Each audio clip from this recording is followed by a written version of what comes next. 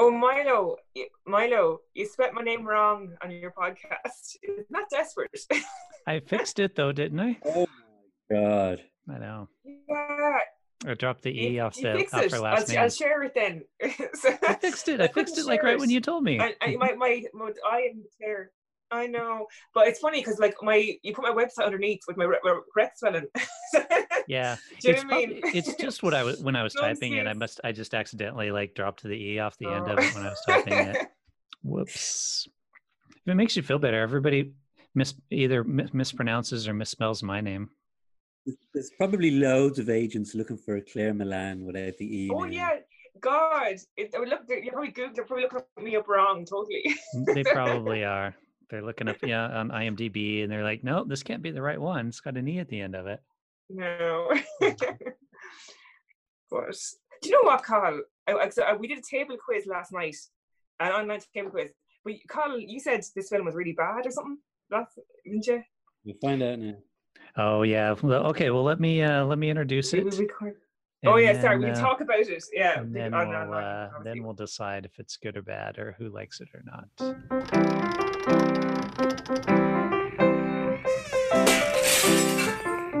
Welcome to the No Budget Filmcast, where we dip into the independent film universe to highlight those little films that you might not have heard about elsewhere.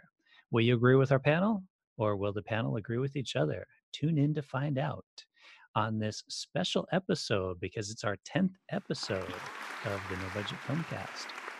With me is Claire Milan. Hello. All the way from the Hollywood Hills. Yeah. And Kaho Feeney. Hello. From San Francisco? Yeah, San Francisco. You're the first time. Well, what's the background in your image there? Isn't that the bridge or something? It is the Golden Gate Bridge. Yeah, see? Behind me. It's like, how did you manage to do that? Because it's really like you have your fireplace, and then it's like in San Francisco in the background. Yeah, it is. Yeah, I didn't manage it at all.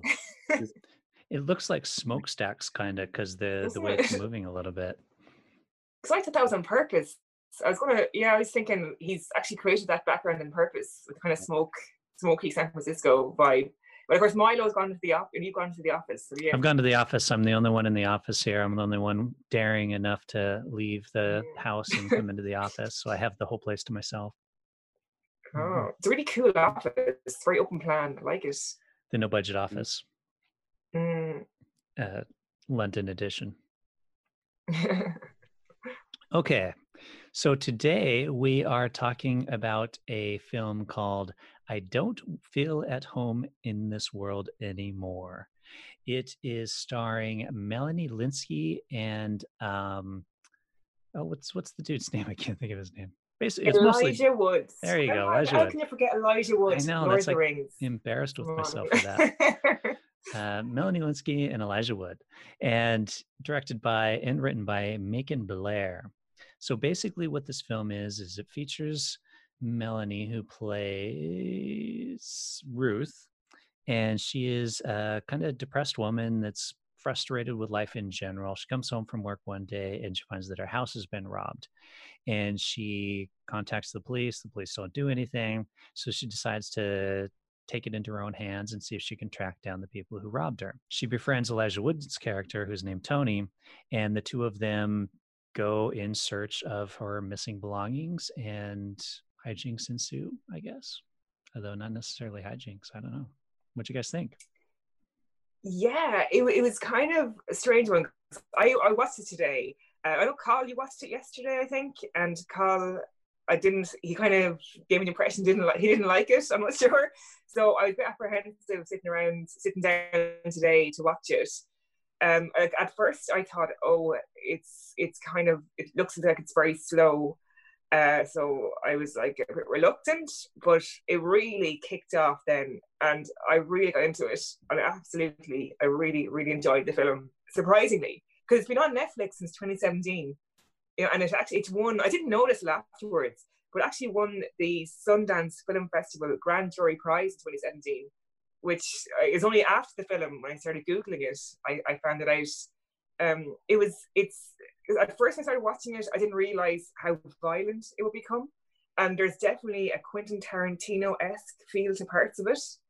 But I love the lead actress, Melanie Linsky. Her name wouldn't be very familiar, but anyone who remembers, Heavenly Creatures with Kate Winslet, remember that film? I do, It's, yeah. yeah, so this was the girl, the Kate Winslet's best friend, the other lead actress. Yes, yeah. So, and she's also in Two and a Half Men. She's actually from New Zealand. She's not Yeah. an American actress at all. But That's where I recognized her from, was from Two and a Half Men. Really? Because I never watched Two and a Half Men, but I love the way she acted in this. It was very understated, and I thought it was really well acted. Elijah Wood, I haven't seen him in years, so it's weird to see him popping up here. Yeah, he played a very unusual, quirky character. It started off very slow, but then kicked into another gear. It was kind of like two films stuck together, I thought.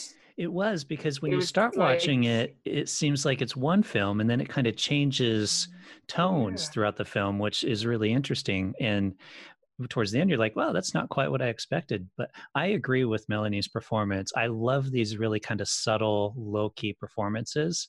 And that's what I really enjoyed about her. And yeah, Elijah Wood, I think since he did so well off the Lord of the Rings movies, he doesn't need the money anymore. So now he just does these quirky, independent films nowadays.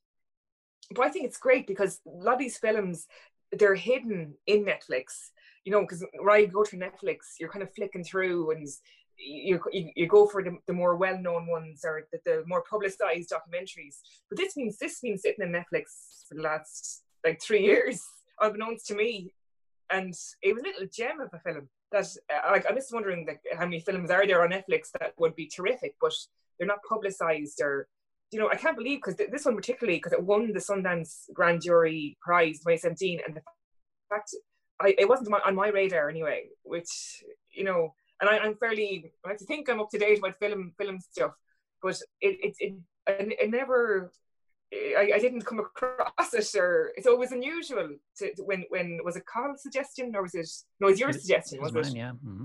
It was your suggestion, and I was like, okay, I'll watch this film. But I didn't. The fact it won this massive prize, and I hadn't heard about it, and it was sitting in Netflix, and I really enjoyed it. Like, I sat down earlier. It's 90 minutes, so it's fairly compact, a little film, But when it kicked off into becoming more violent, I'm not really massive into violent films, but it was a bit of a comedic element to it as well. It's like a comedy thriller, but it was very unexpected the way it kicked off. Because originally I thought, oh no, here's going to be 2 hours or 90 minutes of just kind of more subtle, boring kind of film. So that took me by surprise completely. Okay, well, now for the alternative viewpoint. Everybody's allowed to have an opinion, Cathal, even you. Funnily enough, I have the complete reverse opinion of Claire. I actually thought it started out well, and then went downhill after that. Like, I like the humor at the beginning. Like you say, it was understated. It was very subtle, and I agree with all of you that I really liked her character. But for me, it started to go wrong with the Elijah Wood character. Almost immediately, I didn't like him. Like, his sort of goofy, nerdy loner kind of thing, and that whole character, they tried to carries the humor of his character throughout the film, and I think it's sort of, it doesn't. I just don't like it. It's an alternative sort of good script. Good dialogue, just to have this stupid character, doing stupid things. So I didn't know what it was trying to be. Like, was it? What do you say? Was it a comedy, or was it a thriller, or was it a comedy thriller? And yeah, it was kind of like 2-3 genres in one. It was because the unexpected way it kind of turned from a very subtle film into a very violent film. And it did, took me by surprise completely. It did, but I think for it to work, the comedy has to be very good, or the drama, or the thrill has to be very good, and it was kind of halfway between both.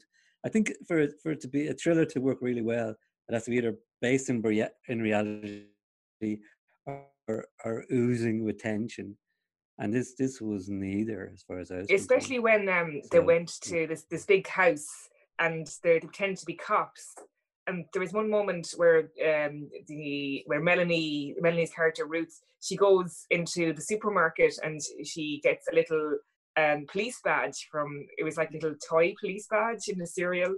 And then she goes to this big house because she's trying to find out who's broken into her house. And it was weird when I went to the house because he thought it would be really comedic, but it just stayed just on the wrong, like it was a bit too serious or something. They didn't play up the comedic value of that, and they could have.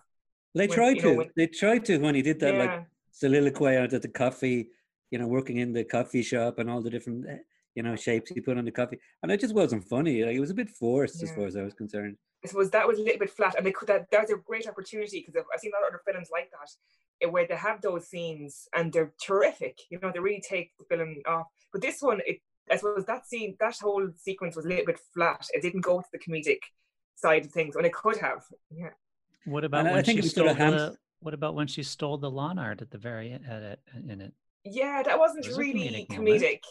Did you find that comedic, Milo? I saw the comedy in it. I mean, I didn't really laugh. I don't know if I really picture this, because it's kind of, there's different types of comedies. There's the subtle comedies, and then there's the laugh out loud comedies. And this is not the second. This is kind of more the just a little bit off type comedies. Yeah, maybe quirky kind of comedy. Exactly. So maybe that was probably intentional. Mm-hmm. They didn't want to go for the laugh out loud. Like, for instance, like Get Out, the film Get Out, that was really going for a kind of laugh out loud comedy, violence. It was definitely two stools. I think it was hamstrung by this, that it started out as a comedy, and I felt he probably felt that he had to keep the comedy element going, but he should have either like not started out that way, or even, I think it was the guy who wrote it and directed himself. I don't know. He probably could have done with maybe a team of people having a look at it and upping the comedy quotient in it. But the director, I don't know how to pronounce his first name, Macon Blair, but he's actually an actor originally. So he was in, I don't know if anyone saw Blue Ruin, and I think he was in a few other films, but this was his directorial debut. So by the way, he was also in this film. Oh, he was the barman in it? Looking up IMDb afterwards. He wasn't the barman. He was the guy at the bar, I think. Remember he was talking about the book. He ruined the book for her. Okay. That guy. Yeah. Okay. Yeah. Yeah, he's got to do his directorial cameo. I think, as his first directorial film that he wrote and directed, that to me is pretty impressive as well. For a first feature. And apparently he's doing his thing next called Toxic Avengers. It's like some sort of series thing or some superhero thing. I'm not exactly sure, but it's because this was released like 3 years ago. So he hasn't. I never heard of Macon Blair before this, but for his directorial debut, I think it was really, really good. Really good. Yeah, absolutely. It'd be interesting to see what he's been working on or what he is going to do next. This Toxic Avenger. If this were my first feature film out the gate, I'd be pretty impressed with myself as well. And to win the Sundance Film Festival Grand Jury Prize, that's amazing. Like, it's just an amazing achievement. A few other awards too, actually. Yeah, so it also won the Austin Film Critics Award, Golden Trailer Awards, whatever that is, I've never heard of that. Gotham Awards, and the Rondo Hatton Classic Horror Awards. Ooh! Oh my God! Best independent film. By the way, at the beginning, it said it was a Netflix film. So either did Netflix make it or did they buy it? They would have bought it. Yeah. So so they do that. They go like Sundance and other films, and people will be showing their films like this, and Netflix and other distributors will basically just buy the film. So how can they call it an original film then? Because they bought it. That's the only way. It was bought it. Is that it? Yeah, that's literally it. They bought the rights to the film. That makes it a Netflix original. Yep.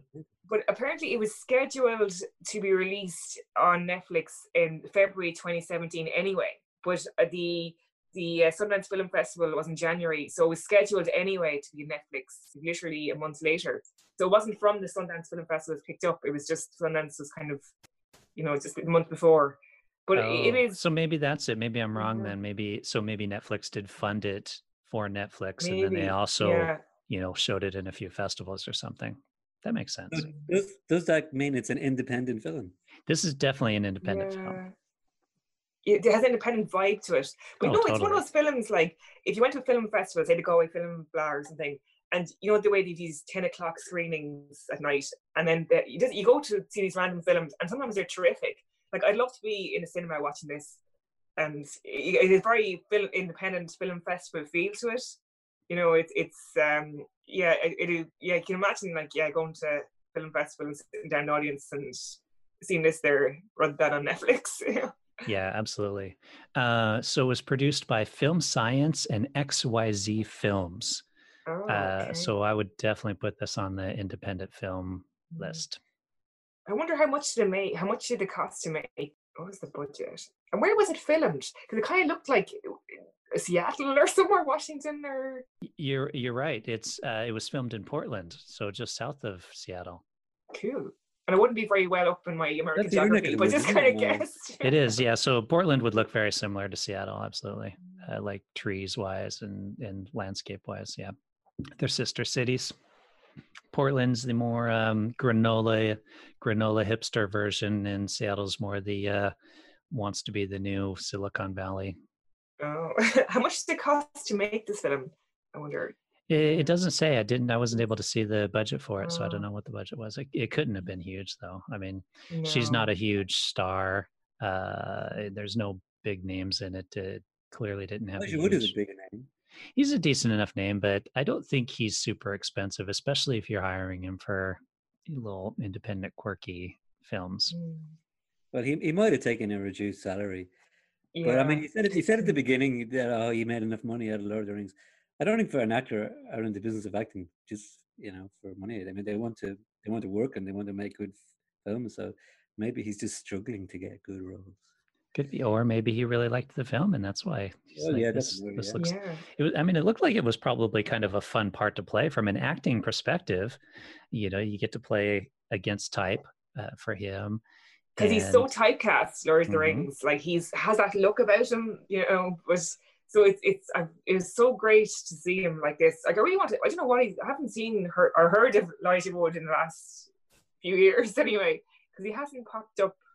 It's because he's been doing little indie films. I saw something else by him, that he was in not long ago. I can't remember what it was called, but it was the same thing. It was a similar, just kind of quirky independent film.